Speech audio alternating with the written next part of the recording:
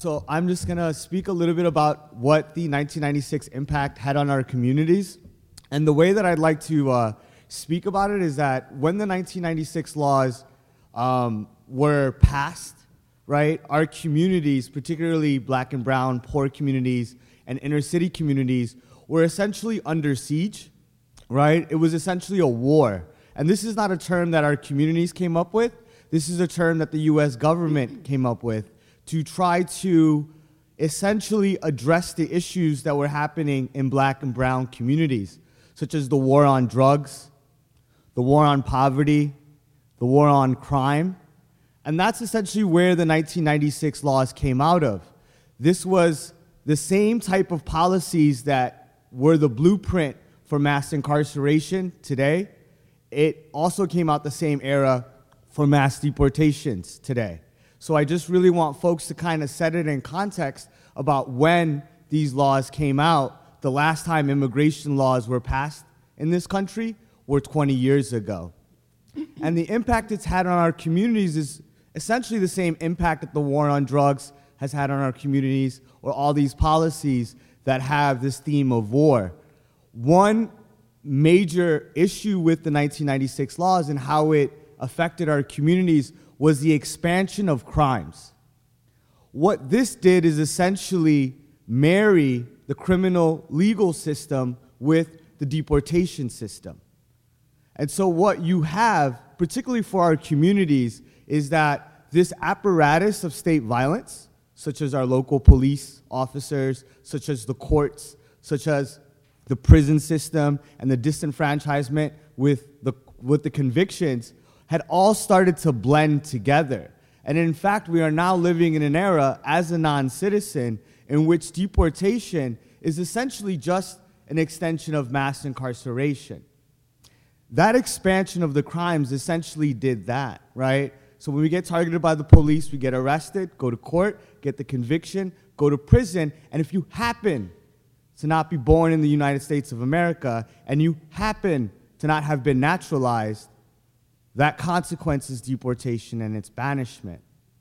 Another issue in the 1996 laws, or another sort of thing that it did and how it affected our communities, is that it made it retroactive, right? And what that simply means is that if you had committed a crime in the 80s and 90s, during the war on drugs, during the crack epidemic, or what have you, right, and it wasn't deportable then, but after the 1996 laws, it's deportable now. Essentially, it's a trap. The retroactivity just means that there are large thousands, if not tens of thousands of people that we live among, right, are at one point, if the laws continue, are gonna get detained or gonna get deported, and that they live under this fear. And the last point that I wanna bring up about the 1996 laws and how it's impacted our communities in a technical way, right, is mandatory detention and mandatory deportation. What that means simply to our communities is no bond, no relief, and because it's immigration, particularly no appointed lawyer. What that does is that it creates a system and an apparatus in which you can deport 300,000 to 400,000 people a year, right? And those type of numbers, essentially, those type of deportation numbers, I think in the history of nation states or in the history of what we know as the contemporary world, really only happens during times of war, right? And so the 1996 laws and how it's impacted our communities has been devastating. Since the 1996 laws, there's been about 4.5 or 4.6 million people that have been deported, right? There's been like 16 million returns. I'm going to call that forced migration. So we're really looking at about 20 million people that have been affected since 1996, right? And what that does is that it's essentially created a lot of trauma and depression in our communities, not just here, but also across the waters, right? And so essentially it's like this exploitation of our depression and our trauma in our communities here, right? But also straining our communities in the homelands of where we come, whether it's Jamaica, Trinidad, or Cambodia, or what have you.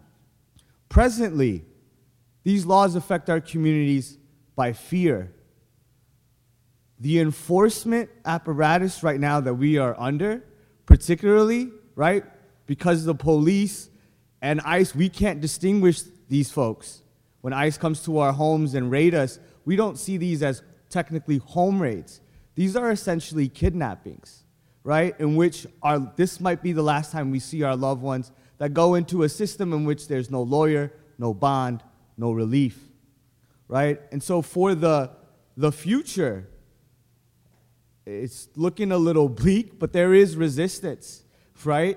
Because in that resistance, we see that detention and deportation is, again, only an arm, right, of the state violence that poor black and brown communities go through. And the system did that for us. It made it very clear, right, that whether it's the police or whether we're in prison or whether we're in a detention center, what have you, our communities will continue to go through violence. And the only way to be able to live as a human being with dignity is to resist that state violence.